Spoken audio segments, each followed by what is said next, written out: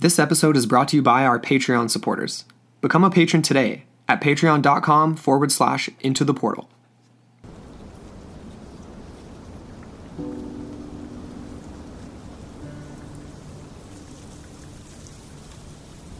The narrow escape took place on August 11th, 1765. It was mid-morning, and the dew had not yet dried from the meadow grasses lining the banks of the river Desje, where Marie-Jeanne, a 19-year-old young servant, and her younger sister Teresa were walking on their way to the community tithe farm.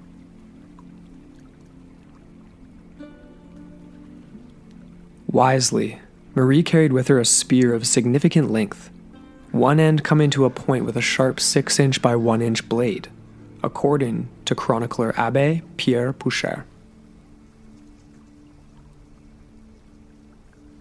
As Marie-Jeanne and Teresa strolled along their familiar river trail, their guards were both up. Both had heard of the deadly attacks ravaging the countryside, and a terrifying unknown beast responsible for the brutal slayings of primarily young girls and women.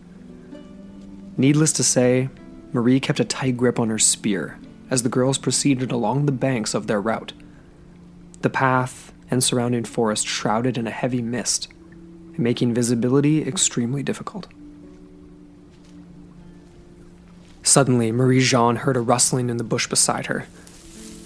Before she could properly think, the beast jumped out of its hiding place, mauling the two young women. The beast leapt for Teresa's throat, but Marie, thinking fast, thrust her spear up into the chest of the monster, throwing it off of her sister and causing it to howl in agony.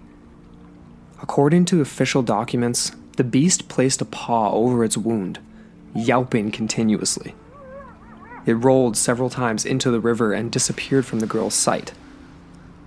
La Bête, or the Beast, has become one of the most illustrious and horrifying series of slayings in all of French history. The Reign of Terror lasted over 3 long years, and the identity of the beast has never been conclusively proven. Join us on Into the Portal for a horrifying new mystery set in the windswept highlands of France. The Beast of Gévaudan.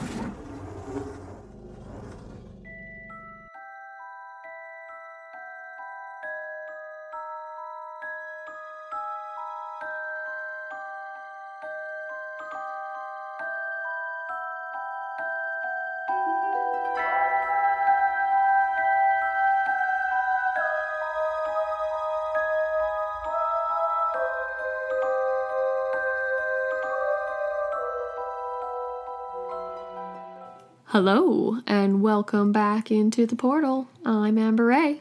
And I'm Andrew McKay. Welcome back, everybody, Yeah. to yet another week. Here we go. Yeah, another Sunday, another episode. Love it. And we're really excited about this one. It's exciting. It's a good one. Yes. Another listener-suggested episode. That's Thank right. you to Aaron over in Australia.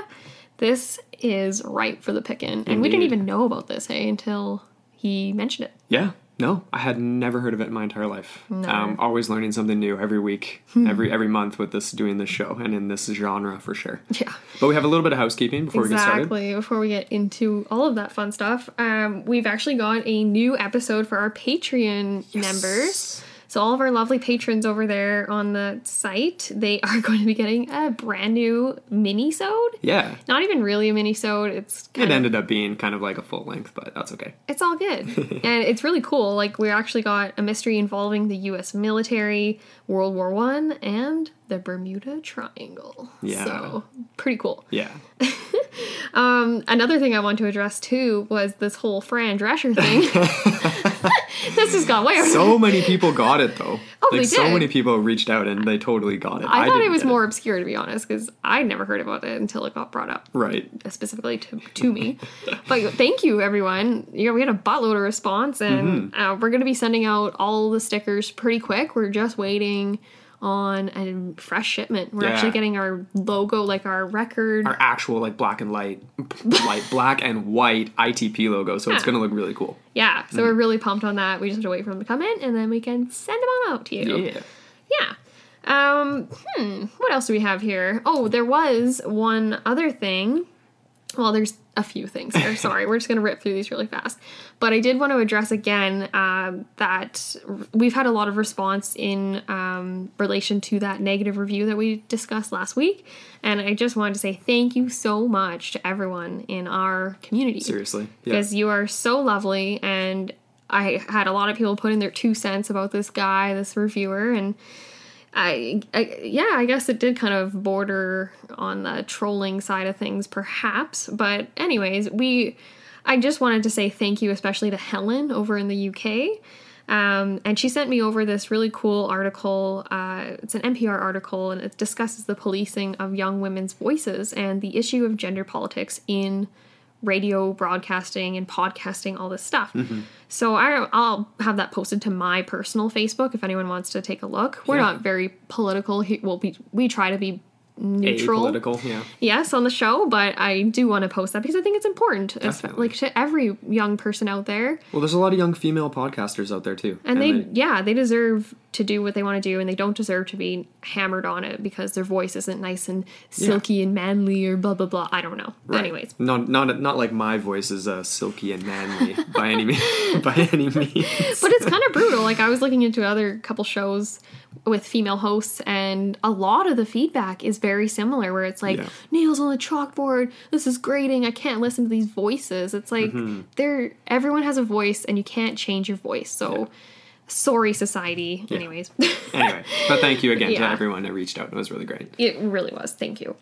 And another exciting thing, we're going to be re-releasing all of our past episodes on YouTube. Yes. We've got this really sweet new overlay that's like, it's like a record spinning around, and it's got this cool, like, you know, that grainy sort of scratchy quality that records have. So we're going to be re-releasing all this on YouTube. Every week there's going to be another one up, and we're going to be trying to do some commentary on what we thought about the episode. Yeah. So there'll be a little bit of extra footage in those. So yeah, it's going to be fun. Yeah, so look forward to those. We'll be posting it to our social media, our Facebook, and obviously to our YouTube channel. So yeah, and then last but certainly not least, a big shout out to Adam Benedict. Yeah, man. He, of the Pine Barrens Institute. He gave us this really sweet review on Facebook, and it made me so happy and just warm and fuzzy inside. So definitely. Thank you. Yeah. And I guess just a few things on Pine Barrens itself. It's PBI, so Pine Barrens Institute, is an online cryptozoology/cryptid reference site that is based out of Janesville, Wisconsin. The focus of the site is to document and help spread information pertaining to the folklore, legends, stories, true accounts involving like well-known and lesser-known cryptids throughout the world. So it's really great work. It's really great. Isn't it? Yeah. Like, it's really well done. I love the layout of their site. It's And we'll have the link for it on the page for this episode and everything. So yeah, make sure you guys go check that out. Yeah. Yeah. So big thank you to him, and also to Cryptid Wendigo, another cryptozoology blog. Really and cool we've blog. been in contact with her all week, and we owe a huge thank you to you for providing so many details for this episode. A lot of it sourced from Poucher's Beast of Gwevdon, which is a very great source for this episode. Yeah. So thank you to all of that. And let's get into it. All right, let's get into it. The Beast. Now, we were going to pull up an audio clip for that because Amber and I love the movie What We Do in the Shadows. Yeah. And the darkest place in my mind is reserved for the Beast. But in all seriousness, though, this is a pretty cool story. It is. Pretty gruesome. Definitely got some historical elements to it. And let's get right into it. So we are talking about the Beast of Gwevdon. Or La Bête. La Bête. I feel like I'm going to probably switch back and forth in what I refer to it as throughout the show. I like La Bête. La Bête. And you do get that feminine identity, right? Yeah. So that's really cool. A lot of people do refer to the Beast as a she. Right. So again, another sort of similarity. I did notice that in a lot of blogs and stuff covering this topic. Yeah, it's referred to as a she. So what is this thing? Well, we don't exactly know, but what we do know is that it is a ferocious beast of unknown origin, unknown type, coming from who knows where. It basically only attacked the human species, killing individuals and allegedly drinking their blood and, of course, feasting on their flesh. and multiplying its carnage from day to day. So this situation just kept on getting worse over a period of 3 years. Hunters who were in pursuit of it have never been able to stop it, hadn't been able to stop it. And it was basically because it just outwitted them. It surpassed them in cunning, and nor were they able to engage it in combat because it basically presented itself to them, but it was too terrifying in appearance for them to... it weakened their courage, and they weren't able to actually deal with it. This is basically weak in the knees. Yeah, and that's me paraphrasing from a local newspaper in 1762 in the south of France. So... yeah, I mean, this was all happening in this very small little town, this area called Guevdon, and this is in the south of France. And it all sort of really came to a head in the summer of 1764. Now, this province is known for its rugged highland landscapes framed by awe-inspiring Massif Central, which is just like the terrain of the area, I guess, Yeah, right? it takes up roughly a third of the interior of France. Right. Massif Central. Massif I Central. really want to go see it now. I know, wouldn't that be so cool? It's separated from the Alps by this riverway, but it's almost as not almost as impressive. I don't know. Like from the pictures, it looked pretty impressive, but Indeed. we need to go traveling. I know, right? Need to make some more money. Go traveling. But yeah, this is some of the most rugged, unforgiving, and deep forest and swampland in France. And it's sort of mixed with steep volcanic rock outcrops and jagged mountainscapes and things like that. So lots of places for a creature to hide, that's for sure. Oh, yeah. Some have actually referred to it as sort of the backwater of France, and that's sort of how it was known back in the day, in the 1760s for sure, because of its accessibility to most Inaccessibility. lack of accessibility, inaccessibility, and then obviously at that time an extreme lack of development. So these people were, for all intents and purposes, living in the wild, Basically, yeah. in a lot of ways. Like it was a village that was established in the sense there's like blacksmiths and people there. But It's just tiny villages. But it's small. And it's agricultural. They're grazing, they're herding, stuff like that. I actually, the Highlands themselves were very, it was a huge obstacle for travel north-south in France up until like the mid-20th century when they built the first highway going through there. So it was like the first point of accessibility. That is insane. Isn't that? So Yeah. you're just going up rugged mountain paths with like a donkey and a cart before, like that was Yeah. your only way of like getting anywhere. And then you had to watch out for the beast. So yeah, I have one little quote here to give an idea. This is from Jay Smith from the Smithsonian Institute, and it says, quote, the region had a reputation for being remote, isolated backwater where the forces of nature had not been fully tamed, where the forests were indeed enchanted. It was definitely a place where something strange could take place for sure. J.M. Smith, he comes up quite a bit in this episode in our research. I came across a book he wrote called The Beast of Guevdon. I think it was called The Beast of Guevdon, The Makings of a Beast. Yeah, I or believe. La Bête, The Makings of a Beast. I think there's a few yeah. different versions of the title or whatever, okay. but yeah. But he's very well versed in the subject. Another thing to point out that, history buffs will definitely be aware of, but France in the 1760s was not exactly in the best shape, and it's just sort of a point that I feel like should be made. 1764, kind of in miserable condition at this time, so obviously a monster coming into play anywhere in France was sort of the last thing that anyone needed. The 7 Years' War had just ended recently, and France had suffered numerous defeats. They kind of got their butts kicked by the Prussians. If you think about it, though, that's interesting. You say that a monster's the last thing anyone needed. Honestly, it's in a lot of harsh times, an external enemy is the best thing for a society, right? Because you can rally around it, and people come together in their fear and stuff. And I guess it's just how you look at it. I guess what I mean by that is just the fact that the country just itself is already on. kind of not doing great, and then you're getting slaughtered by a monster. Yeah. I guess I'm thinking more so of Jay Smith's argument that a lot of these sort of political, cultural, just sociological conditions in France at this time created what they thought of as a beast when it could have just been a pack of wolves is kind of his argument. But he takes a skeptic perspective. Yeah. So, yeah. So back to Guevdon. This is where it all starts, right? So something terrifying, unexplainable began to happen, and it's been described in many ways, leading to many different interpretations of what exactly this monster could be. But the only real general consensus was that it was just that, some sort of a monster. A monster. Yeah, a bloodthirsty monster, to say the least. A lot of people consider, like, especially the peasantry, thought that this was the dreaded loup-garou. Right. A werewolf. So something supernatural a little bit, and a human beast hybrid, if you think about it, right? Because that comes into play in a lot of the theories as like a hybrid creature of sorts. That's interesting, though, right? Because that's a little bit more paranormal. Kind of is ringing bells as from our last episode, hey, with the Wendigo and stuff. Definitely. A transformation, perhaps. Yeah. Also thinking of Anthony Hopkins, Yeah. even though that was London, whatever. Some people hated that movie with Hopkins and... I didn't mind it. I liked it. Oh my gosh, what was it? Benicio. I just like the time period. Yeah. Yeah, Benicio del Toro, yeah. I mean, werewolves have obviously they have such a rich history in Europe, in Western Europe and in France for sure. Mm-hmm. I was obviously... obviously people are going to think that this thing could possibly be that, right? Probably. Well, especially since it had a seemingly insatiable appetite for human flesh. Yes. And it wasn't going after livestock. No. It seemed to be much bigger than a wolf, too.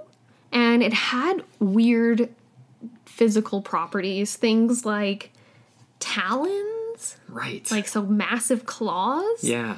Reddish hair with a white fluffy chest usually described. So you get fluffy, that kind of reminds me of a wolf kind of thing, maybe bear.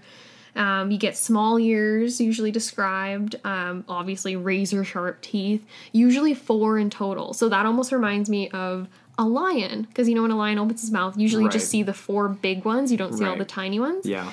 There was also descriptions of like a dark back, so almost like a darkened mane going down the spine. Okay, yes. And a long tail. Right. So not a stubby tail, not like a hyena or anything. No. And not like a fluffy tail, like a dog or a wolf. So very confusing. And the other thing too, right off the bat, is like talons or claws. Anything canine doesn't have that.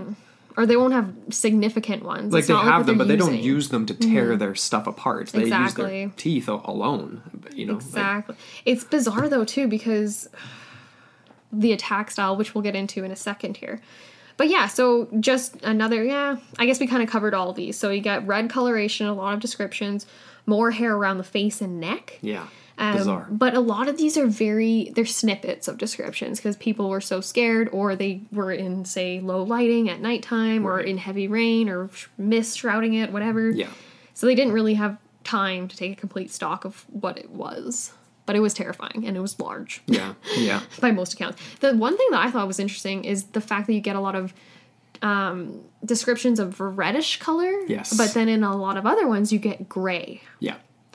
So I feel like that has to do with lighting, time of day, or something like that. I mean, or is it 2? Maybe they're a couple. Or are there multiples? Yeah, that is 2 definitely a possibility. Yeah, because there's a lot of deaths, like a lot. A lot, and that's it was pretty spread out. Spread out and lasted over a 3-year period. I mean, and it did, like we said in the very beginning, it was in Guevdon, this like specific little province. But there were neighboring, I can't remember their names on the top of my head because it's all in French, but neighboring provinces too in the same highlands that experienced the same thing. Yeah, totally. There were sightings and the spread was pretty far. And there's like in one documentary we watched, there was like 6 zones they kind of identified. Mm-hmm. And there was one other article I read that I never brought up to you or put in our sources. So I was like, what is this? There was some guy trying to make an argument that you can take the type of volcanic stone that you find in areas and correlate that to the type of attacks. What? I know. And I was just like, I started reading it and I was just like, no. I'm sorry. Like, I just no. That's. I'm not even gonna ask any further questions there. I know. Anyway. So the Beast's reign of terror really culminated and began in the summer of 1764, and it actually began with something that didn't end up being fatal. It was just kind of an incident, yeah. With the attack on a young woman who was tending her cattle, and this was near the Merquar forest. I did Google that. And it's like a part of a national park or something now. You can go visit it. Anyway, It looks really beautiful. Cool. But she was tending her cattle near this forest when she, like many of the stories begin with, heard a rustling in the bushes and ends up seeing this massive beast emerge from the trees. She got a clear look at it before several of the bulls in the field she was in obviously were getting startled themselves and actually had, like, charged it, scared it off. Apparently, this thing circled back around and tried to make a second attempt at her, with the bulls once again circling her first and then scaring it away. Interesting. Which is kind of interesting because it's like, do cattle and do bulls normally do that? I mean, I've definitely seen that for their young, right? Well, they'll circle something, or whales will do that too, like other mammals and I things. feel like if they consider you in the herd, then they will do that. Right. So they obviously thought of this girl as part of them. Yeah. And she did testify later on that what she saw, she thought looked to be wolf-like, but with small ears and a flatter dog-shaped head, a long tail, reddish fur, and extremely long, jagged teeth. So elements there long tail. Yeah. Yeah. So that's where that's the first instance of that report, and that would come up over and over and over again, the long tail. I'm trying to imagine, like, I'm picturing almost like a mastiff style tail. Where it's like where it's more like a rope, or like a long lab, and or, strong, you know, where it can like smack stuff off, like not like a. Or it could be like a big cat, right? Like a panther or something. ABCs, baby. Saving that for the theory section. Well, she's a lucky girl, hey? She really is, because the next instance wouldn't end up the ending wasn't so positive.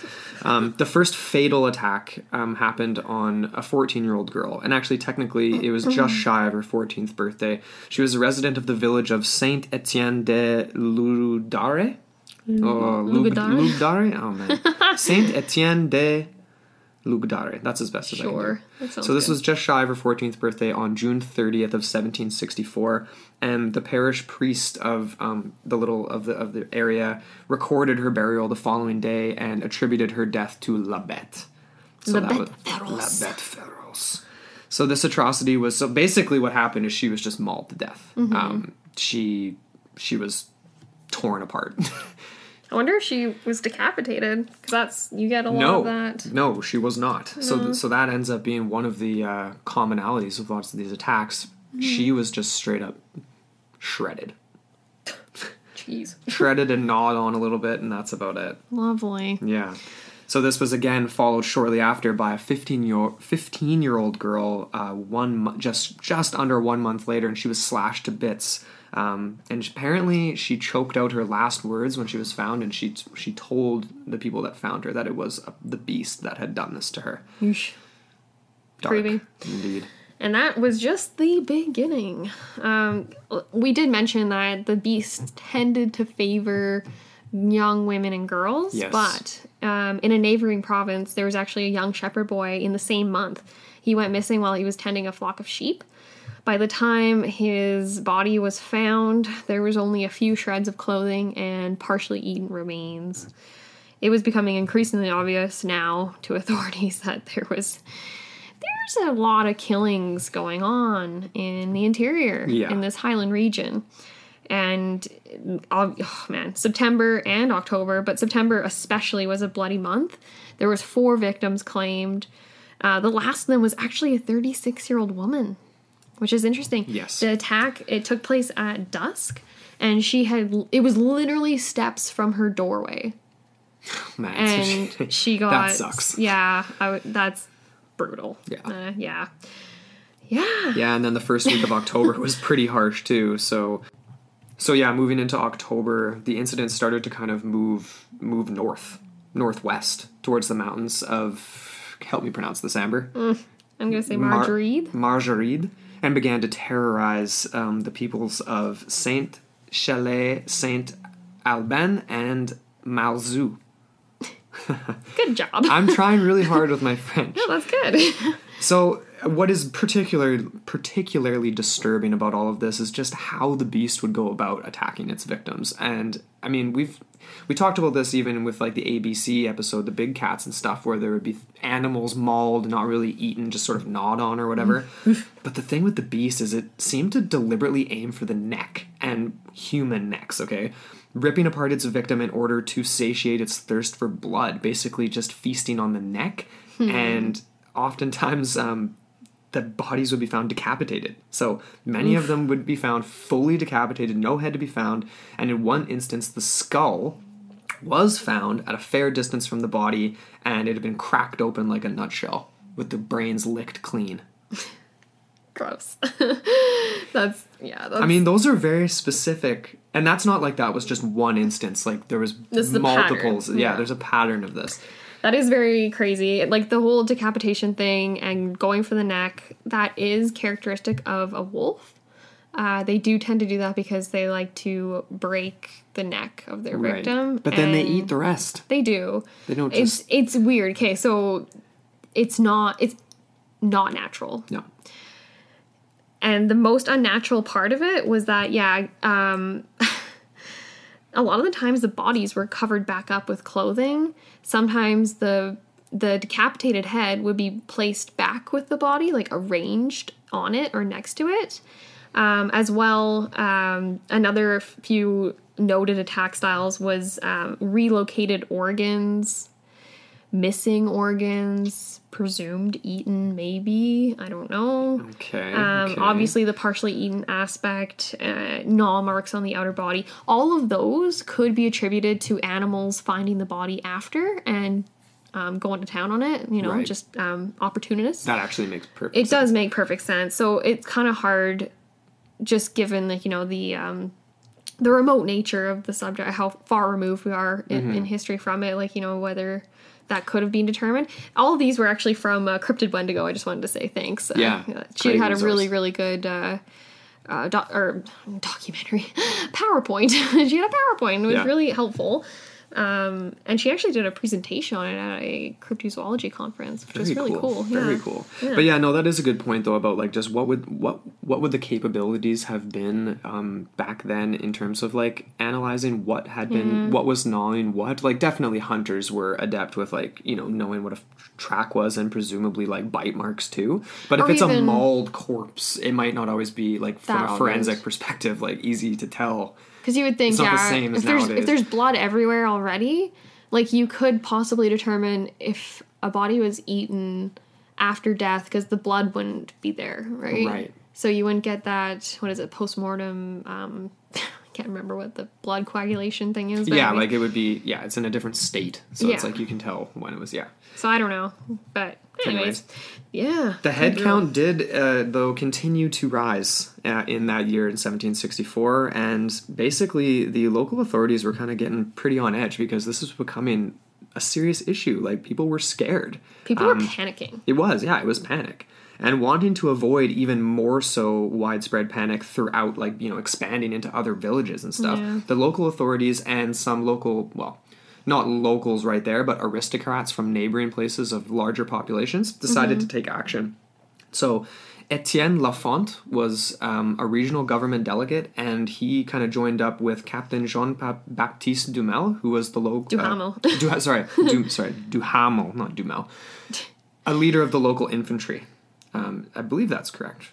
They basically organized the first counter-attack of the beast. And they had it all plotted out. They had different trenches and different areas they were going to go into and strategically kind of try and flush it out. Yeah, they sat down and they mapped this all out. And apparently, allegedly, at one point, the number of volunteers to actually fight and find the beast rose to 30,000 men. I feel like that has to be an exaggeration. I feel like that's got to be an exaggeration, but I mean, even so, even if you that's all of France. Even if you cut his, that's all of France. Everyone's out there with their pitchfork. Everyone. I mean, even if you cut a zero off that, that's a lot of people. This is totally just I thought you just said, even if you cut his ear off, not cut a zero off. Whose ear are you cutting off there? That's totally like a Lost Army of Cambyses scenario, though, right? It's 50,000, or is it 5,000? Or was it 500? Or is it 500? Or did it not happen at all? So, anyway, so Duhamel organized these men and basically, used military tactics. Was one of the things, and that's like we just said, they plotted out spaces. They were going to basically try to funnel the beast and flank him and try to trap him so they could kill it. Her, rather, I should say. Mm-hmm. They also left poison bait, which I think makes way more sense. Why wouldn't you? That should be your plan A. Right there. Well, what about all the other livestock and things? Well, I guess they wouldn't be eating meat, though. No. It could be strategic. Yeah, well, the poor other wolves and meat eaters in the region might not fare so well, but, small price to pay, I guess, for these people. They also put forth a reward for killing the beast, which eventually, at one point, had...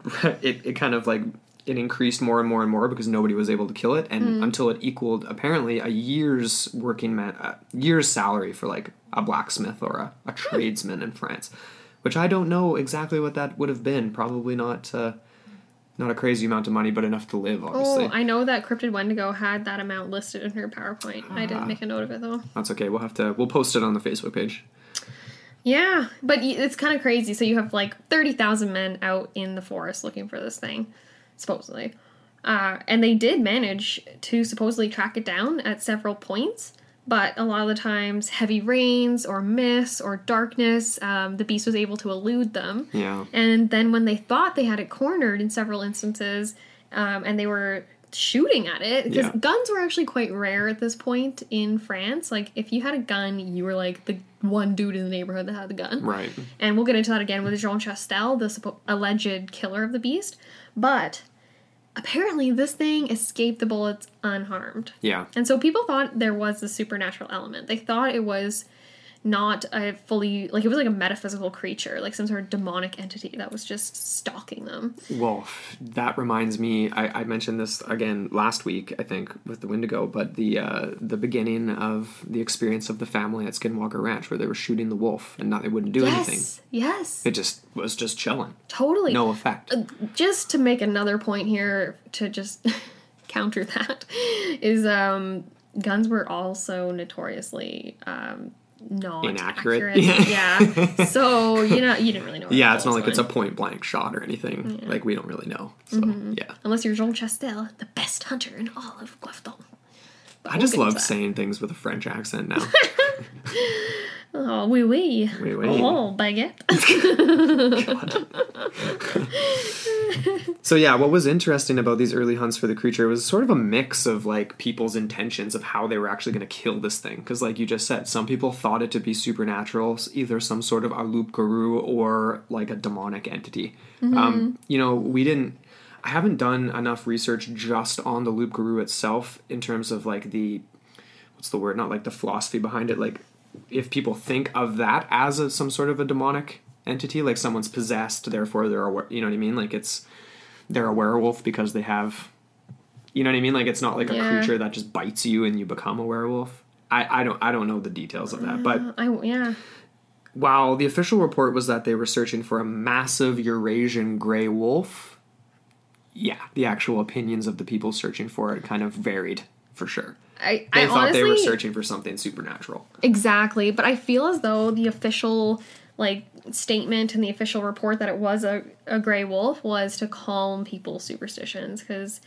superstition was pretty rampant at this time. Mm-hmm. And even that Jay Smith, he makes the comment that there was it was a very transitional period, and people were, the limits of possibility had greatly expanded in scope. There was we were heading into the scientific revolution, and there was sort of this widening of people's imaginations to a certain degree, and that included the making of monsters. So a lot of people were thinking, this was a supernatural, crazy, demonic thing, and I feel as though the officials were trying to quell that a little bit. Yeah. Even if they believed it themselves. Well, right? Exactly, yeah. That's kind of what I think. That's almost like it reminds me of the official narrative for the U.S. government in relation to extraterrestrials and contact with UFOs and things like that. Yeah. They don't want to incite panic. They just want to keep to a status quo to a certain extent, that type of thing. Yeah. Because things like this create instability in a society. And I did make that point that an external enemy might be helpful to sort of garner people and gather them together in a united front, but we'll see an alternative version of how this wolf could have been used as a tool by people who were against the crown. Yes. So we'll get into that in our theories. Got a snoring dog in our room right now.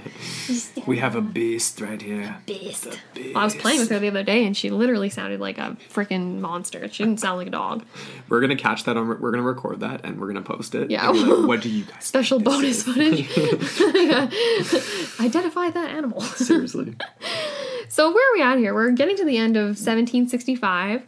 The Beast has already claimed 65 victims. And that's just reported victims. Like, that's, like, on record, documented, definitely 65 people were killed. A lot more injuries, I would imagine. Oh, yeah, for sure. And potentially other kind of, like, kids and things like that just went missing, never to be recorded because they were even, you know, more remote, like, super poor peasant people, right? Not everything got documented. No, even though there was quite a good national historical record going on in France at this time. And there was, for sure. yeah, a lot of this stuff was documented and passed along.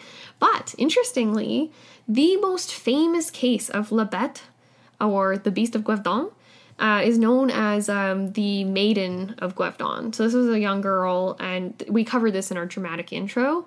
So this was the case of Marie, what was her name? Marie Jean, and then her sister Teresa. Mm-hmm.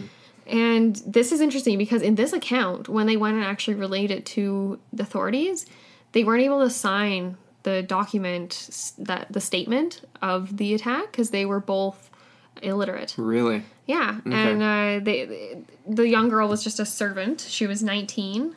And her younger sister, Teresa, was about 16 or 17. Gotcha. And like we mentioned in the dramatic intro, they were walking to the community tithe farm. So that's a place where everyone in the community goes and they do their contribution. You know, like in the medieval era, everyone... In the medieval era. Well, everyone kind of worked the land, right? They did. They sort of like... It was like a common communal, land. Yeah. Exactly. So everyone had to... It was almost like a... Tithe was like a tax. Right. It's like a farm tax. So, yeah. So this was very interesting. They were obviously aware of the Beast and all these attacks that are happening. They're the most vulnerable part of society. So, wisely, Marie is carrying this spear with her. Mm-hmm. And it's incredible. So the story goes, obviously, like we covered, the Beast did a surprise attack, leaps out of the bushes, and she thinks fast, and it goes for her sister, but she manages to just thrust it right into the chest of the Beast. And the official story goes that the Beast clutched at the wound with a paw, which is weird. It's very human-like. That's strange to me. Yeah, that almost reminds me of someone in a suit, you know. Or that's half human. We discussed this too, the idea that it could have been a human disguised in like the skin of a big cat or a big wolf, and you kind of made the comment, you're like, oh yeah, that thing's barreling towards you on all fours. Like, no, it's a bipedal creature. Like, how are you gonna fake that? Right. But if these were surprise attacks where it's just leaping out of the bush, but how do you fake the teeth though in the towns? I mean, yeah. Anyways, we'll come back to that in the theory section. But yeah, so this Marie Jean, she fought it off, fended it off. It went into the river, like rolled into the river. Yeah, so like she stabbed it and it kind of went down a little bank or something. And yeah, and when they were questioned, they described the Beast as being the size of a large farm dog, gray, with a white chest and a black back. And its front was bigger than its rear. That kind of reminds me of a lion. That reminds me more of a... Like thin hips on a lion and then like the big chest. Mm-hmm. Almost like a adolescent lion, though, because if it has like the bit of the mane but not the full mane, you know what I mean? Or it could have been a female lion. Actually, no, female lions don't have any mane. Never mind. No, they don't. But yeah, anyway, the best part about this whole thing is the statue. Yeah. That statue's epic. Yeah, it is. And like, cause she was basically like, I mean, she was known throughout the whole country after this. Yeah, like, she was like the second Joan of Arc. Yeah, like she was given, she was, like it says right here at the bottom, you added this note, it was crowned the Maiden of Gevaudan. Of Gevaudan. Yeah. I was so cool. The king's royal gun bearer was the one that bestowed that name upon her. Right. And I don't know when this statue was actually erected, but it's a pretty old looking statue. It doesn't look new. No, it seems like it would have been in the 1800s would be my guess or something like that. And it's very much like it seems accurate to the story where she's almost like it's down on one her. And she's thrust like leaning down, almost kneeling down and thrusting it up, and pretty the beast epic. is up on 2 feet. Yeah, and it's really cool. The statue itself is in a churchyard. It's in Auvers, France, in the windswept plains of Auvers. I love that description. That was from a blog that I came across. It's like, oh, dang. Anyways, yeah, so Marie Jean, like, her story, that's incredible, right? Very much so. She saved her sister and herself. Well, this is, and just the fact that, like, we have hunting parties of, like, Duhamel, who is, like, this is his job, like, he's a wolf hunter. Yeah. You know what I mean? And, like, infantry leader, military guy, and... allegedly 30,000 men. Let's just call it 3,000. Mm-hmm. And they were struggling. They couldn't. But maybe they needed better tactics. They were going about this in all the wrong way. They had an offensive. They needed to lure it out. They needed to have trickery and deceit involved. And it's funny because, like, in the history of La Bête by Poucher, I think I butchered that title, but anyway, something. History of La Bête. It's okay. But there was this one letter that was written that was basically saying, it was pleading to the crown to use more of these sort of trickery methods, where they basically said, take straw and make up a woman's figure, dress her in woman's clothes, the accoutrements, the jewelry, everything. In this model, insert livers, so like livers of cows, of sheep, whatever, with poison in them. And essentially put these all over the woods, and then wait for the beast to attack. Right. And then. And I said they sort of did elements of that, I guess, with the poisoned bait or whatever. But true, yeah. I wonder if they actually tried that, or if it was just written. Well, I did come across an account that, like, they definitely did. I don't know if they did the straw dummies of peasant women or whatever, but apparently they did dress up some of the men as women. Did they? Yeah, so like they were armed. No way. And they're dressed up as peasant women. But they wouldn't smell like women, though. No, but they would look like them. Yeah. Presumably. Or they would smell like them if the clothes did, right? I guess. I mean, like pheromones. But they would smell like human, and that's all that really matters. If you smell like human and you look like a female, maybe that would be more likely to provoke an attack. Yeah. But anyway, I don't know. Yeah, I definitely came across that in a couple of sources. But Duhamel and the other guy that I mentioned a little earlier there, they weren't really getting the job done. No. So they were basically like, they claimed that they had killed that one gray wolf, and that was the beast, and then the attacks just continued. Yeah. So they had that stuffed and sent back, and it was just like, yeah, it didn't really. It was interesting though, because it was a very good mechanism for calming the widespread panic. As soon as that, well, sorry, did we get to that part? With I don't know, actually. Oh, never mind. Sorry, we're right here, right now. So Duhamel gets replaced as the head of the hunt, and Louis XV would end up sending two other of his professional wolf hunters, Jean Charles and Marc Antoine. Just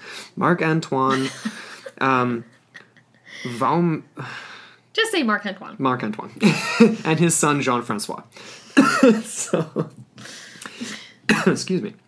So they're sent to Gévaudan. They arrive at in Clermont-Ferrand, which I guess is just like a neighboring region, on February 17th, 1765. So they brought with them 8 bloodhounds that were trained specifically in wolf hunting. And then over the next 4 months, the pair hunted for specifically Eurasian gray wolves, believing them to be the beast, like we mentioned earlier. They did manage to shoot a large gray wolf that supposedly, big, massive air quotes here, ended the killings until a mere 2 months later. Yeah. Okay, so sorry, that's what I meant. Yes. So once that initial wolf was killed, the first killing, it really calmed the public. Right. And people, it wasn't appearing in headlines, because that was an important thing. Like, the press was a big factor in sort of spreading this panic. Yeah. And they latched onto this headline like crazy. Well, how could you not? Well, exactly. Yeah. And yeah, so it is funny. So the gun bearer that killed the wolf, his son ended up parading it back to the capital, to Paris, and it was stuffed and everything as per royal wishes and whatever. And the king was quite happy, and all's well that ends well for about, until they realized months later that, oh, wait, no, we didn't solve this problem. Yeah. So it's kind of brutal. Like, yeah, so the sprees obviously continued. We're up to mid 1765, I believe. Yeah, so... And there was this one account from the history of La Bête de Gévaudan, and this was also pulled from the cryptozoology blog put on by Cryptid Wendigo, so thank you. Yes. And this reads as follows. The lament over this child says she was devoured and expresses itself as follows. At the wood of St. Martin, a young shepherdess was suddenly devoured in the arms of her father. In order to defend her, he made thousands and thousands of efforts. At last he had to give up.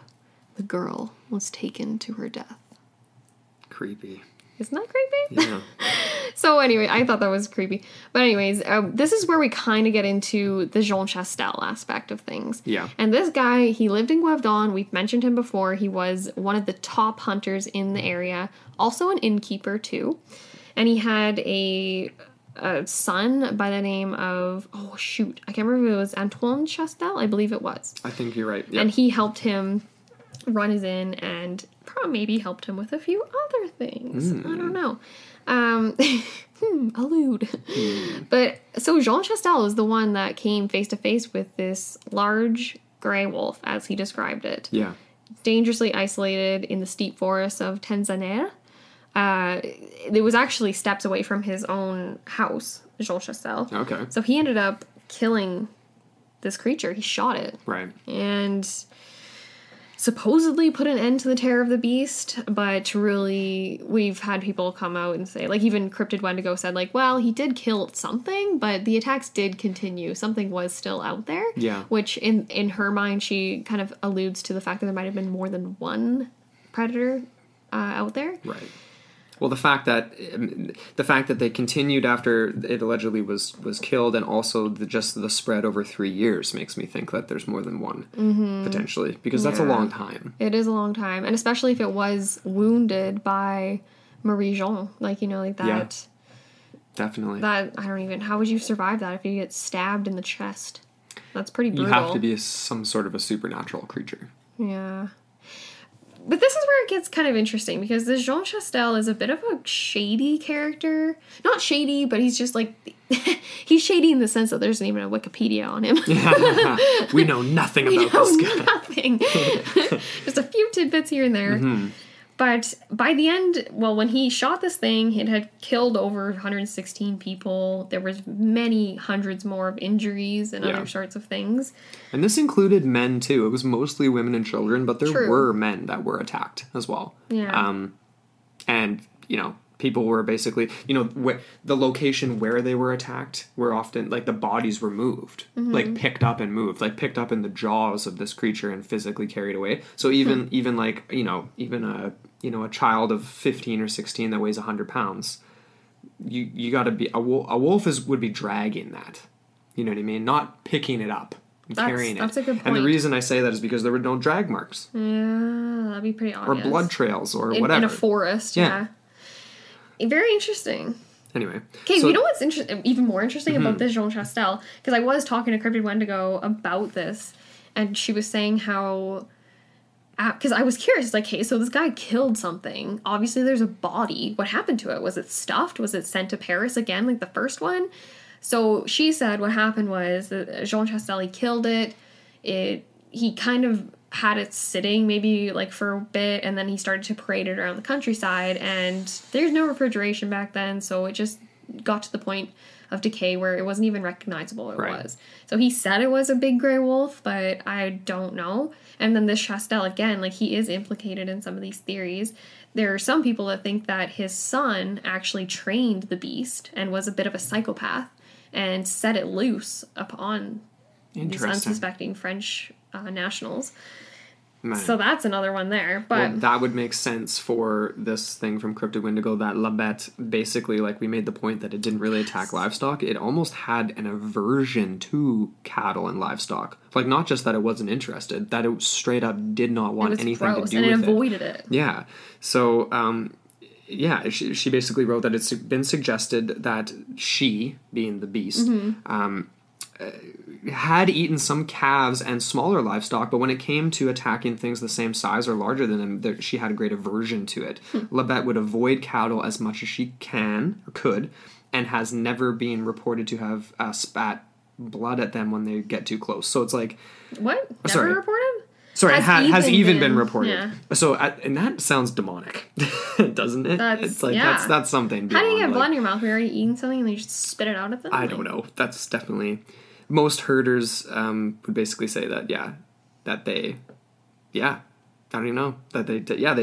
This was not an issue. It was not an issue of La Bête coming in and all of a sudden, like, all the sheep are dead. Yeah. Like, just for fun. You know what I mean? Or all the cattle are dead just for the heck of it, just for sport.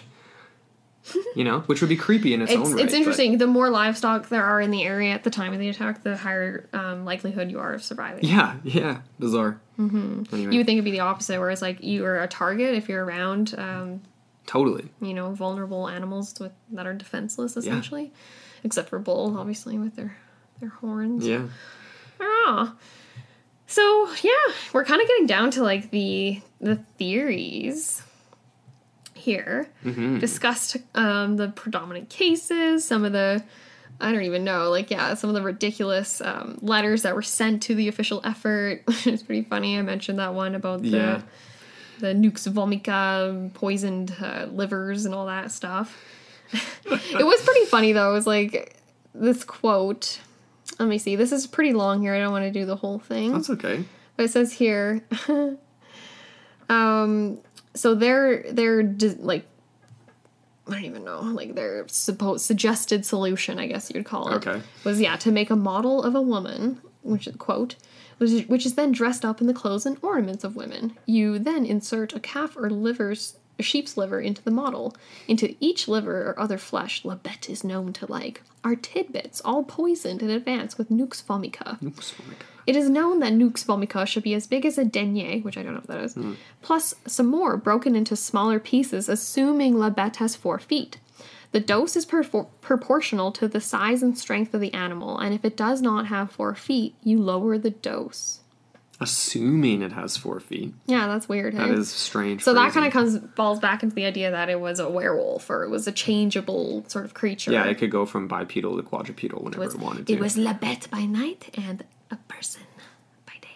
And that does actually come into play. There was, where was that? I think I forgot to actually include that in our notes, but there was testimony from women who had seen monsters dressed in men's clothing. Ooh. And there was this one woman who was walking along the street, and it was like at dusk or kind of at night, and she walked past this man that was very strange, and his shirt was open, and it was just hair. Just like fur. Like not hair like as in a cherry chest, but like literally fur. Like fur, like a werewolf. And so that was where people, I don't know if that's just part of the folklore aspect. Yeah. But very creepy. Very interesting. So that kind of wraps it up for the story part. Yeah. We're going to get into some theories, but first, got a little promo break. Yes, we do. Who are we featuring this week, Andrew? Well, today, this week we are featuring promos for 2 different podcasts that are dear friends of ours. So, the boys over at Cryptonaut Podcast and also Toby and the team over at Secret Transmission Podcast. Mm-hmm. So take a listen and make sure to check those guys out. Alrighty, both great podcasts, so make sure you go check those guys out. Definitely. But now we're moving into theories. We are. Yep. And we're going to start off with the boring one. The skeptic's perspective. Yeah. And this basically comes from the premise that the beast was probably just a bunch of wolves. Or just one wolf, maybe, that was particularly nasty. It could have been a massive Eurasian gray wolf that was just particularly insane. So this comes from Jay Smith, yes. Monsters of the Guevdon, Making of a Beast. And essentially, he argues that there are tons of precedents in recent French history for similar things that were just caused by ravenous wolves. So this is a quote from him. He says, "In the century before the crisis in Guevdon and in many other regions had experienced panic-inducing assaults from ravenous wolves. The terrifying habits and profile of that later killer, i.e. the beast, including its alarming preference for women and children, its propensity to decapitate, and its alleged supernatural abilities and malevolent designs, all had ample precedent in French rural experience." And he goes on to cite a few different cases from the 1600s, 1650s, 1690s in Limousin, a few other areas. But to me, that doesn't really cut it. No, I agree. Because, the thing with... obviously we know that at this time it's kind of like rural populations. It's not established towns, so they're kind of living in the wild. And there were wolf attacks. Mm-hmm. For sure. But they were very... They were identifiable. Yes. That people knew. They were very familiar with wolves. Yeah, they hunted them. Yeah. They would hunt wolves. Mm-hmm. Just for, and eat them Just too. for kicks. Well, and, No, I'm yeah, kidding. and that too. For the pelts, for everything. For sure.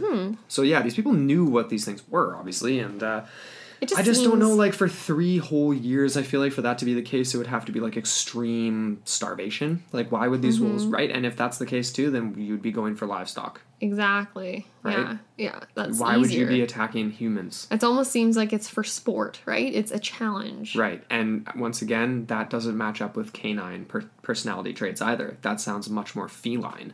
Killing for sport. Yep.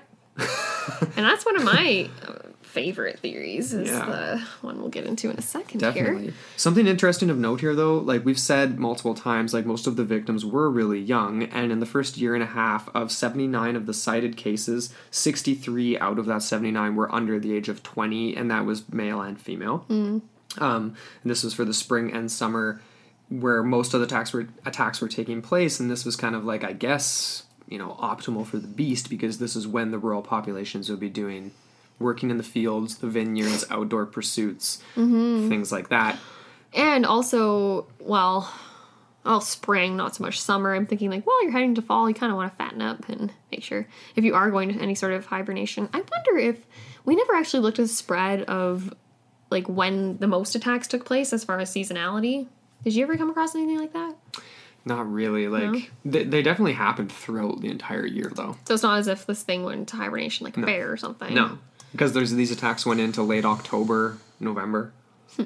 A hibernating creature would have already been working its way into, on the decline from around that time. On the decline. But then this was another interesting thing too. So basically, there was this study done by John D.C. Linnell. It was published in 2002, I think, in a book that he wrote. But the first section of the analysis basically considered the attacks in two ways of thinking about it. One, excuse me, that the beast was a wolf. So they were basically taking all the attacks and just counting it as a wolf. And then also looking at it in comparison to wolf attacks. So the ones cited as the beast, they were taking them separately as beast attacks, and then separating the rest of what would be clearly not the beast because they were described differently, or they were clearly Didn't wolf match attacks. up. Basically, like, this cross comparison showed that the beast's data showed a drastic shift towards a higher age. So the grown-up victims of the beast, so obviously it was attacking women and children, but when it did attack grown-up victims, they were more adults. So they were older than the age of 16. So they basically, what the study shows is that the creature that's being attributed as the beast is significantly larger than any of the other wolf attacks being reported. Interesting. And that the victims were often carried by this creature. So, like I made that point before, where they're not being dragged, they're not being pulled apart and sectioned off and moved in smaller sections of body to be eaten somewhere else or whatever. They're literally picked up in the jaws and moved as one solid object. Maybe Presumably, or in Could the have arms. been, exactly. if it was a person. If it's a person. Because I'm just trying to think of like all the people, all the sick sadists out there that could have been piggybacking off of the beast, right? And committing murders, and basically maybe they're in positions in society where they can turn around and be like, oh, we got another beast attack, we got another whatever, and just brush it under the carpet, so to speak, with that. Yeah. So just to finish that off here, just the quote was basically like, the victims of the beast were older on average, and therefore able to defend themselves more powerfully. And that's not including like the 14-year-old girl and those types of attacks, but the age range 16 and up. And the idea was that, like, obviously they would be able to defend themselves more, but from the perspective of the beast, they'd be heavier and more lucrative attack, like more meat. Prey, right? So interesting. Yeah. I wish we could do like a modern day analysis on the teeth marks to determine if there could be any sort of determination on a species. Yeah. Like from the profile, from like, you know what I mean?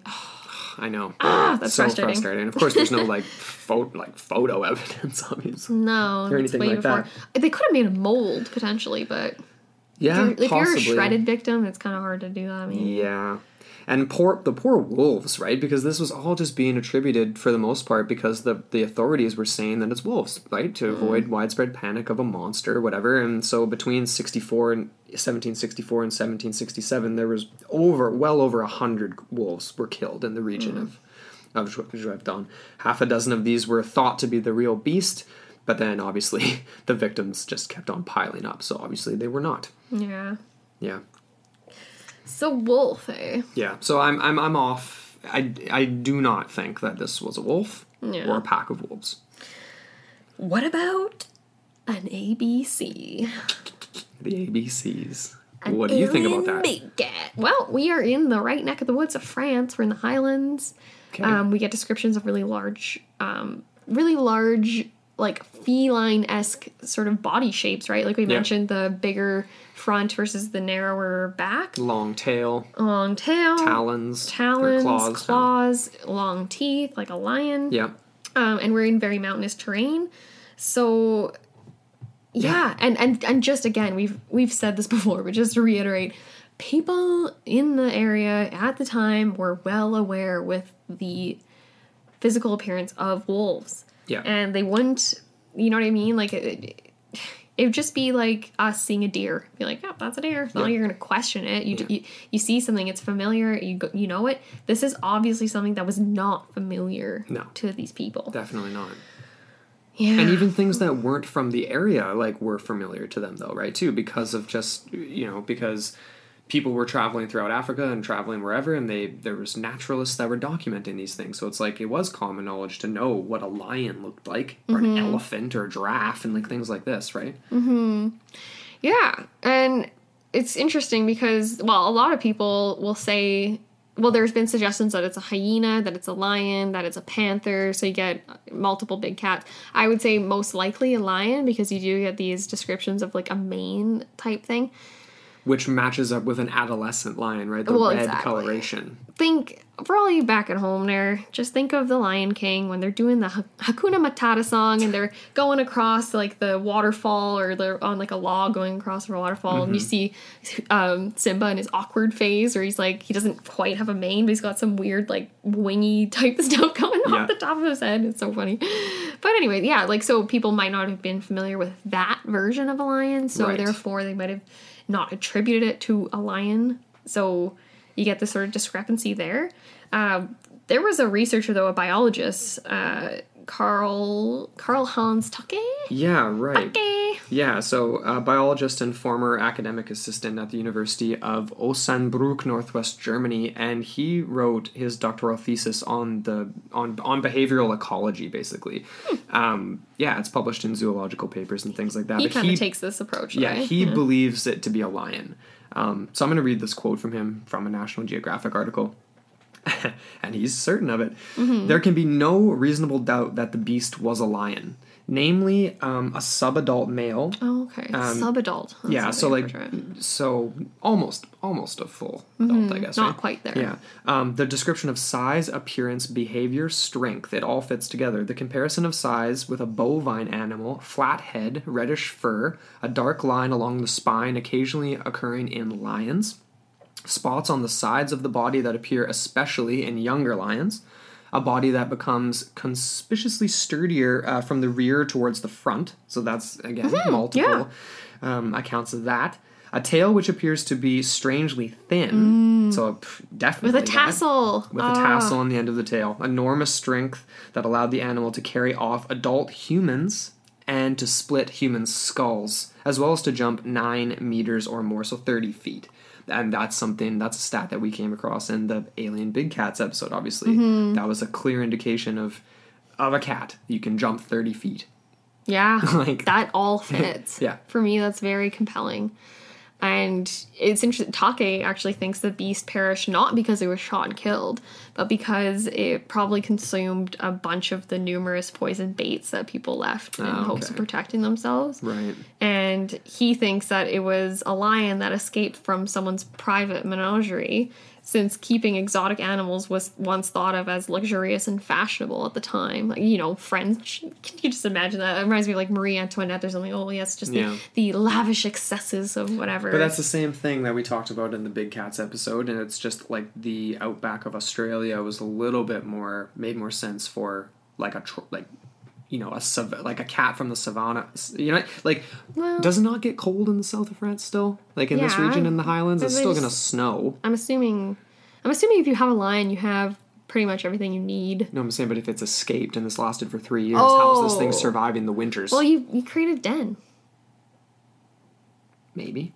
Remember? It just seems like it would get a little brisk for a lion. But I don't know. Yeah, I don't know. It's not like a lion's a reptile. Like, they are able to heat themselves. It's not like they rely on. But they're from a place where it would never get. I mean, what? Stop putting holes in my lion theory. Anyway, no. In Take's lion theory. I definitely think that the description definitely makes the most sense. And even Jean Duhamel, the original hunter of the beast, he wrote in 1765 that, quote, "This animal is a monster whose father is a lion. It remains open what the mother is," end quote. Weird. So he's kind of suggesting perhaps a hybrid creature. Mm-hmm. Yeah. The father, hey. That's interesting that he says the father and not the mother. Like, yeah, weird. Yeah. Then, of course, we have this, the paranormal element. So the idea of a werewolves in Europe in general. And obviously we know that since the Middle Ages, the stories and legends of werewolves have just been super prevalent throughout Western Europe. But could this have been a resurgence of some sort of an ancient beast? Like, several hundred years before, I mean, I don't even know. Like, is this something that happens on a cycle or something like that? You know what I mean? Like, we don't have accounts of it from hundreds of years before the 1760s, but... That's actually interesting. We should do more research into French mythologies of loup-garou. That would be a really cool topic to just focus on. No, for sure. Future episode. I also would be curious just to look back at, into... the 15th century, say 15th, 16th centuries, to see if there was similar, a similar monster or anything like that. Yeah. Way less documentation, obviously. Harder to dig that up, but if there was, then it would obviously be an indication that maybe this is more cryptozoological, because it could be something that's surviving out there and it's happening every once in a while over a few hundred years or something. I don't know. What do you make of the werewolf angle? I like the werewolf angle because it would describe or would account for the predominant human victims. Like, we did mention that there were some young calves and livestock that might have been victims of the beast. It's so unclear as to whether that was the beast or it was another large predator, like another wolf in the area. Who knows? Not as if. But you would think, though, if there was this one apex predator of the beast that was much larger than any other known animal, you would think. Because, like, we covered this in the Alien Big Cats, where they mark their territory, and if it's theirs, it's theirs. And if you are in there, then you're going to be devoured, whatever, killed off. So, to me, if that might... I don't even know. Like, it's kind of... There's a lot of ambiguity in that, because... Definitely. Who knows? We could be suggesting this is an alien big cat. We could be suggesting it's not. Maybe it's another sort of hybrid of sorts. Or this werewolf idea, but... Obviously, they wouldn't have been, looking necessarily for, scat either. You know what I mean? For marking territory and stuff like that. Yeah. Especially if they were thinking it was a gray wolf. They wouldn't be... Yeah. They might walk right past something that would be analyzed nowadays as, panther scat or something like Perhaps, that. yeah. But sorry, I didn't even really answer your question. The whole werewolves, that... Yeah, like I said, that would explain predominantly human victims. Would explain maybe... the covering up of bodies. You could go serial killer with that as well, but you could do that with maybe he kills out of lack of control and then realizes after the atrocity that they've committed and tries to kind of give the victim a bit more of a better burial or better whatever. But that didn't happen for all of them. No. Which makes me think that this is a combination. Possibly. But we've got more little theories here. Yeah. Oh, here. Sorry, this is where my quote came in here. Okay, so there was this one account of a woman. This is a quote here. She was on her way to Mass, and she saw a beast man in the form of a wolf with brass buttons around the throat. as if the wolf skin were an overcoat that had been buttoned up over a human form. What? In another reported case, a woodsman saw a large shaggy shape running along the ground on all fours. He said that it had the shape of a man. In yet another account, a woman, also on her way to Mass, was accosted by a large furry man who walked alongside her, but who instantly vanished as soon as she screamed the name of Christ. She said this was a sign that the creature had either been the devil or one of his agents, and she was sure it was a werewolf she saw. End quote. Interesting. That was from werewolves.com, but very interesting. Yeah. So wait a second. So let's go back to that first one there. It was like a beast man in the form of a wolf with brass buttons around the throat, as if the wolf skin were an overcoat that had been buttoned up over a human form. So that would correlate to the idea that there is someone dressing up. And there is someone parading around that is perhaps a sadist or a serial killer or whatever, and they're using a costume of sorts. That's weird. Yeah. I mean, how difficult is it to fool rural I know, right? French people? I don't know. in And this the whole, the 1760s, woodsman one, too.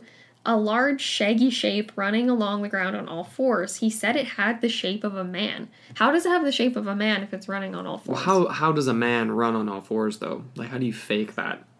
Have you ever tried to do that? It's not easy. No.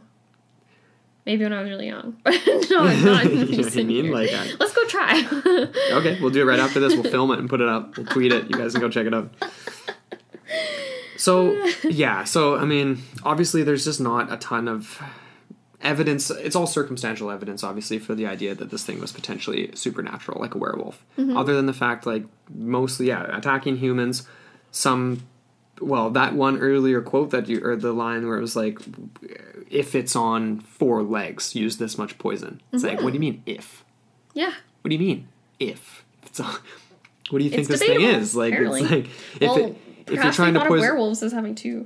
And obviously this might have been before I don't even know. Like, when did it come about that you needed a silver bullet?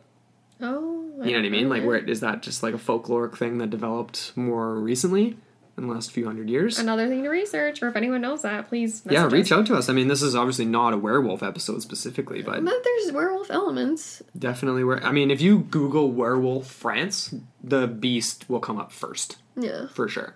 Like, so. Oh, there was one other thing I wanted to mention. Oh, it escaped me. Oh, well. That's okay. We can come back to it. Yeah. So then the other section here in the theories was, I mean, we're kind of, we're getting into more... So we're still on the hybrid route. We're still on the hybrid route, yeah. So a hybrid animal. Mm-hmm. And the most likely option would obviously be some sort of a trained dog-wolf hybrid. Mm-hmm. And there were those who put out the idea, and this one I think is a little bit more out there necessarily than just a hybrid, but a hybrid army of dog-wolf. So like multiples, right? Like the idea that there was a pack of wolves. Well, how about a pack of trained hybrid animals? Well, that goes into one of our last theories. Yeah. Conspiracy of sorts. So the repeated attacks and the description being not quite like a dog and not quite like a wolf, but something else, obviously, it makes sense that this would be some sort of a hybrid. Although it's like, for me, the size thing. How do you... I mean, how is it that much bigger than like a gray wolf? Because like gray wolves get big. Like they get to be quite large. Mm-hmm. So... I don't even know. Someone suggested, I'm trying to think like Irish Wolfhound, maybe. Yeah, but those things are so like skinny and like not even like, you know, like they're almost like a deer. But if you went more Mastiff route, then... Yeah. In the book, the 2004 book La Bête de Gavron by Hervé Boyac talks about a trained hybrid creature, possibly a hybrid of a hyena. Oh. So this hybrid assumption is based on the description of it being sort of semi-canid, of the semi-canid creature that was shot in June of 1767. It was said to have sort of strange morphological characteristics. But you know what that reminds me of too? Just recently, like a couple months ago, we posted, in Montana, there was a wolf-like creature shot, remember? And there was like it was like a couple of weeks of it being analyzed. It ended up just being a wolf, but it didn't look like one at all. The ears were different. The snout was a little bit more snub. Like it was more dog-like, I guess, like in between a wolf and some type of dog. Right. So people were like, what the heck is this thing? Like, I don't know. But this description kind of makes me think of that. Yeah. You know what I mean? But the only thing for me that doesn't match is like the tail thing. No, that doesn't. I don't know. Yeah.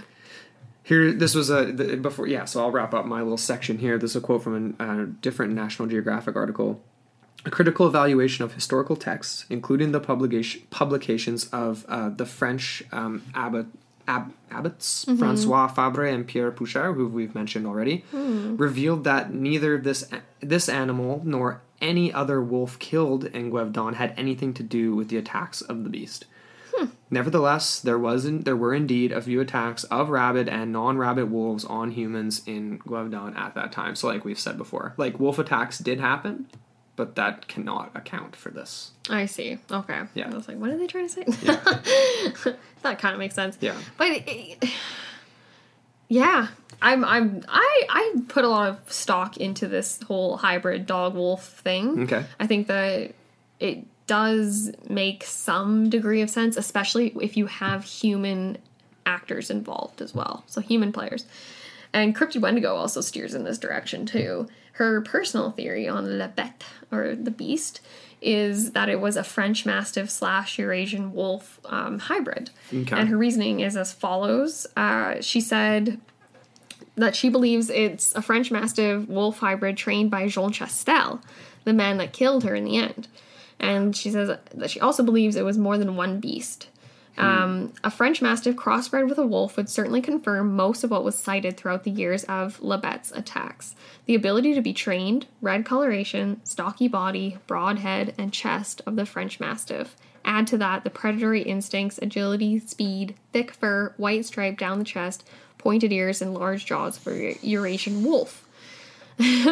So, and then she kind of goes on to say that there could have been selective breeding in secret. Jean Chastel was an innkeeper. He was a man that he had people that he could rely on to run the inn, and he was also a known hunter. Another suggested thing to add into this that wasn't part of her theory was from that Animal X documentary we watched on the subject, and they basically said that Jean Chastel's son is hypothesized to have been the actual trainer, and that he actually had a lot more psychopathic tendencies than his father. Okay. So maybe it's a case of the son going out, letting loose on these, whatever, could have been commissioned by someone else, a count that also plays into this whole conspiracy theory thing.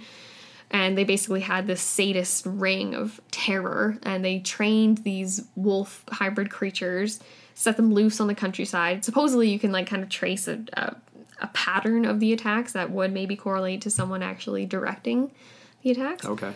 And that maybe it was a case of Jean Chastel being like, I'm putting an end to this. This is my son, and he just majorly screwed the pooch, and you know what I mean? We need to correct this, perhaps. Or maybe he was involved too.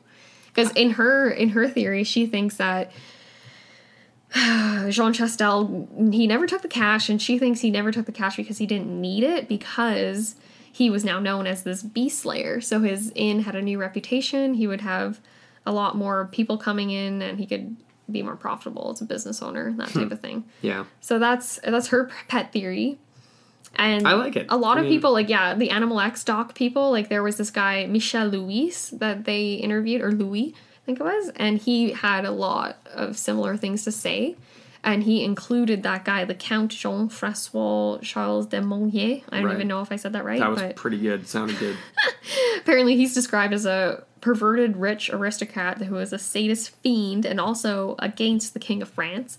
So it's alluded to that he was the ringleader right for this whole thing. Man, that's just so what a bizarre thing to do, though.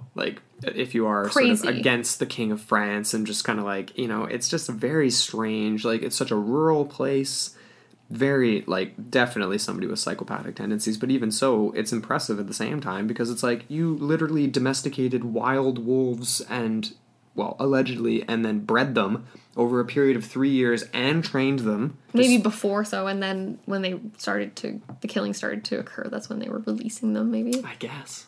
How the heck do you even go about training that, though? You get drifters and have them attack them, and I don't know, tie them to a tree, and I'm thinking of Hannibal, right, with Mason Verger, where he was training the man-eating pigs. Yeah, and but he that's had to easy though. You just you just starve them and then you shove a body in and they'll eat anything. Yeah. It's not the same. Well, he was as being training them like, with the sounds of the screaming too. Human screaming. He was training them to be attracted to that and to get hungry when they heard that sound.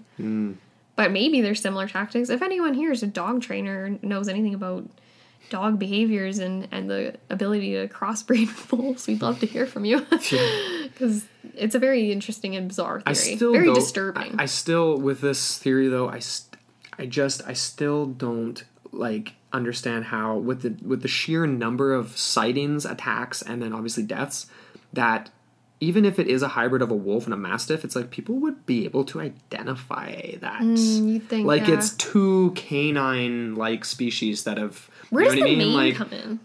Like, like the dark down the back. Exactly. Too? That sounds almost like more husky. Like we have a Malamute wolf husky in the family, and it looks like a husky, obviously, right? Yeah. Like, but it's like if that was crossed with something that didn't have those super dominant husky features or something like that, it would still look like a dog. You know what I mean? Like it's. But it depends how many revolutions, like how many litters. That's true. How many generations?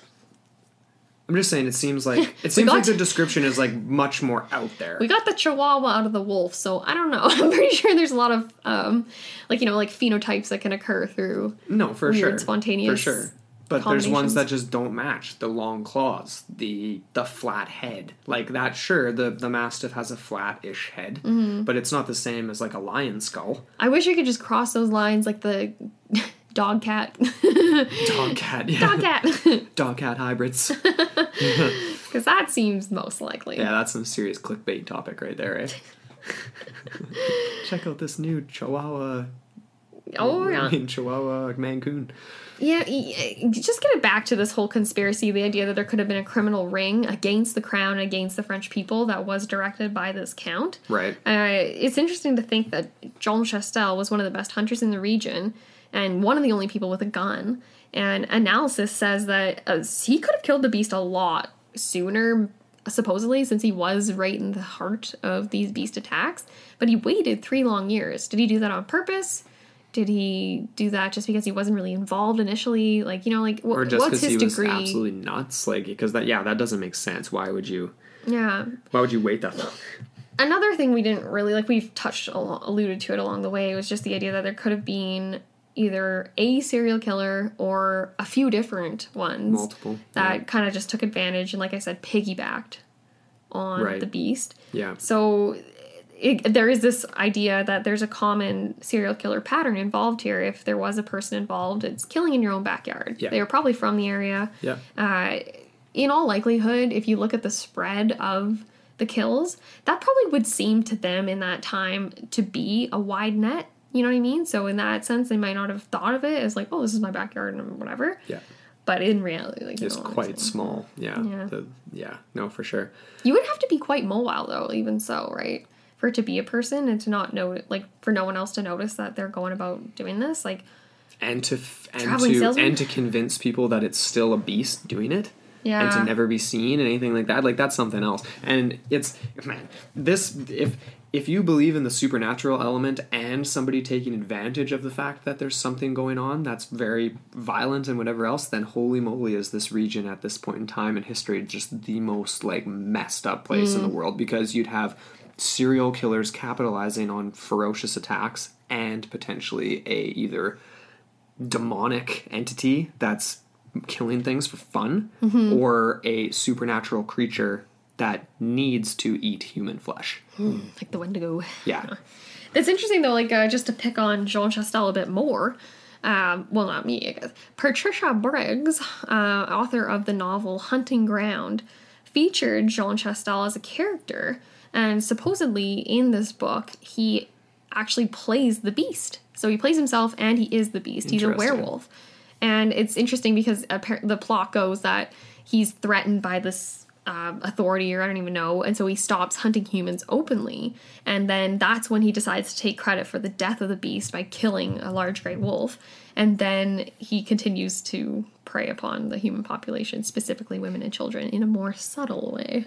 But that's interesting, hey? There's so much. There was also a movie, The Brotherhood of Gwevdon, I think it was called, or the Brotherhood of the Beast, maybe? I never heard of that. I never came across that one. But... I was talking to Cryptid Wendigo about it. But yeah, no, apparently it's all French subtitles. Oh, no, you did mention that. Yeah. Yeah. You should check it out anyway, just for the heck of it. Yeah. What's your favorite theory, though? Well... Where are you lining up here? Okay. Initially, like, I was kind of in the Take, his camp of things, in the sense that, like, it does sound like it does sound like a lion. It sounds like a big cat of some kind. The tail, the claws, the size, the coloration. I get what Cryptid Wendigo's saying with the hybrid with a Mastiff. Definitely coloration would match. Tail potentially would match. I mean, you'd have to see how a wolf tail ends up going together in a hybrid, and that's the other question too. It's like, which end is which end is which? Is it a female Mastiff or a female wolf? Oh yeah. And what difference would that make potentially? Yeah. You know what I mean? I think I'm leaning towards a big cat, and whether it's, I don't know if it's supernatural, because obviously that, like, yeah, same as the ABC episode, like, people were bringing exotic animals into the country. The question is whether or not something could have survived for 3 years, and either, you know, already had been pregnant and then there's offspring that are hunting as well, or if it's just one thing for 3 years, just kind of getting its good 3 years in and then it disappears, or it's shot.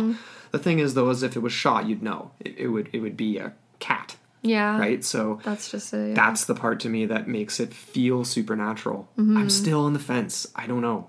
Definitely not wolves, in my opinion. But, you know, even if it was just a regular big cat, you don't find the bodies of these things. Typically, like, when they die. No. They go, like, even, like, house cats will go underneath. They'll hide in dark crevices to go die. Yeah. And I mean, I'm imagining there would have been a quite comfortable lair of this beast. Right. In a very dense bog in a wood. Right. Oh, and one fun fact I never mentioned was, I believe it was Jean Chastel's son or someone in his family who was at one point arrested by the crown because he had led, in one of the hunts, in one of the chases, he led the king's men into a bog and they got horribly stuck or whatever. No way. Crazy. Yeah, and some people thought he was sabotaging them. I honestly, I could be wrong about it being Chastel's son, but I believe.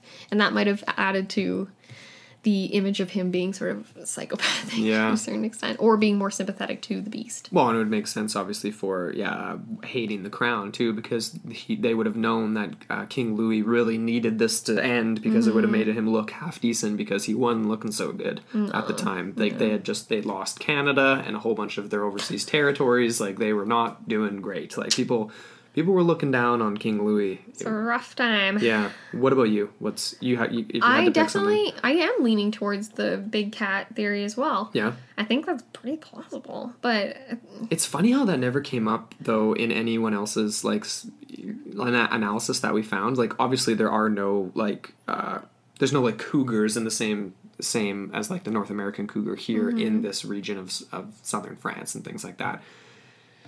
Lynx, I didn't actually see that, but they're small. Right? No, and they're bob-tailed. Yeah, so they're too small. Yeah. Yeah, but I mean, it's like, if it's something interdimensional, where is this happening? I mean, obviously it's isolated. So if there is something in the mountains here, that's like, where are these creatures coming from? If it's not a hybrid animal being raised by Jean Chastel. Well, there's the the idea that it was a private menagerie that they just escaped from. Private menagerie with, like, multiple lions. We should look into private zoos and circuses at the time. We might have to do a bonus episode, I think. We might. Yeah. Well, if we get any response from anyone out there with any of the call-outs we've done, I would love to do some more. Definitely. This is a really, really, it's a hot topic. It is. Yeah. No, and that does make sense, though. Like, if you had, say, 4 or 5 pet lions, because you're a rich Frenchman, and then over 3 years they all... You're like, I'm over this. See you later. You're out in the... You'd think people would call him out eventually. They'd be like, excuse me, you had a different lion last week. You'd think. Yeah. Well, that's wraps her up, eh? Yeah. The best.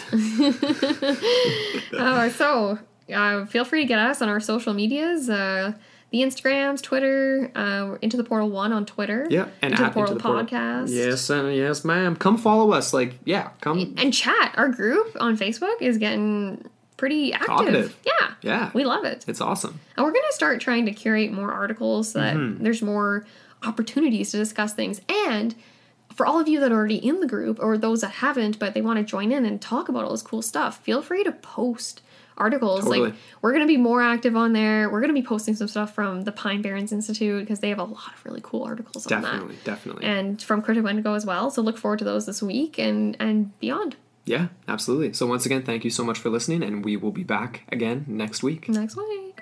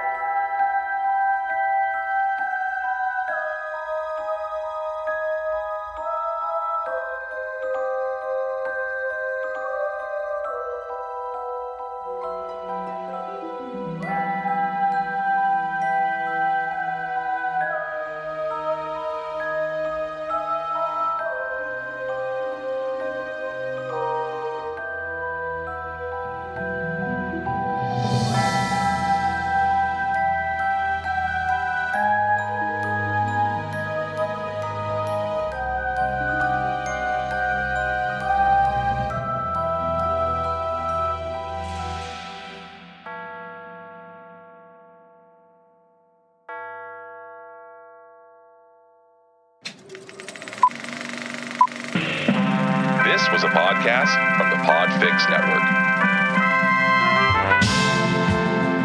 You can check out more shows like it at podfixnetwork.com.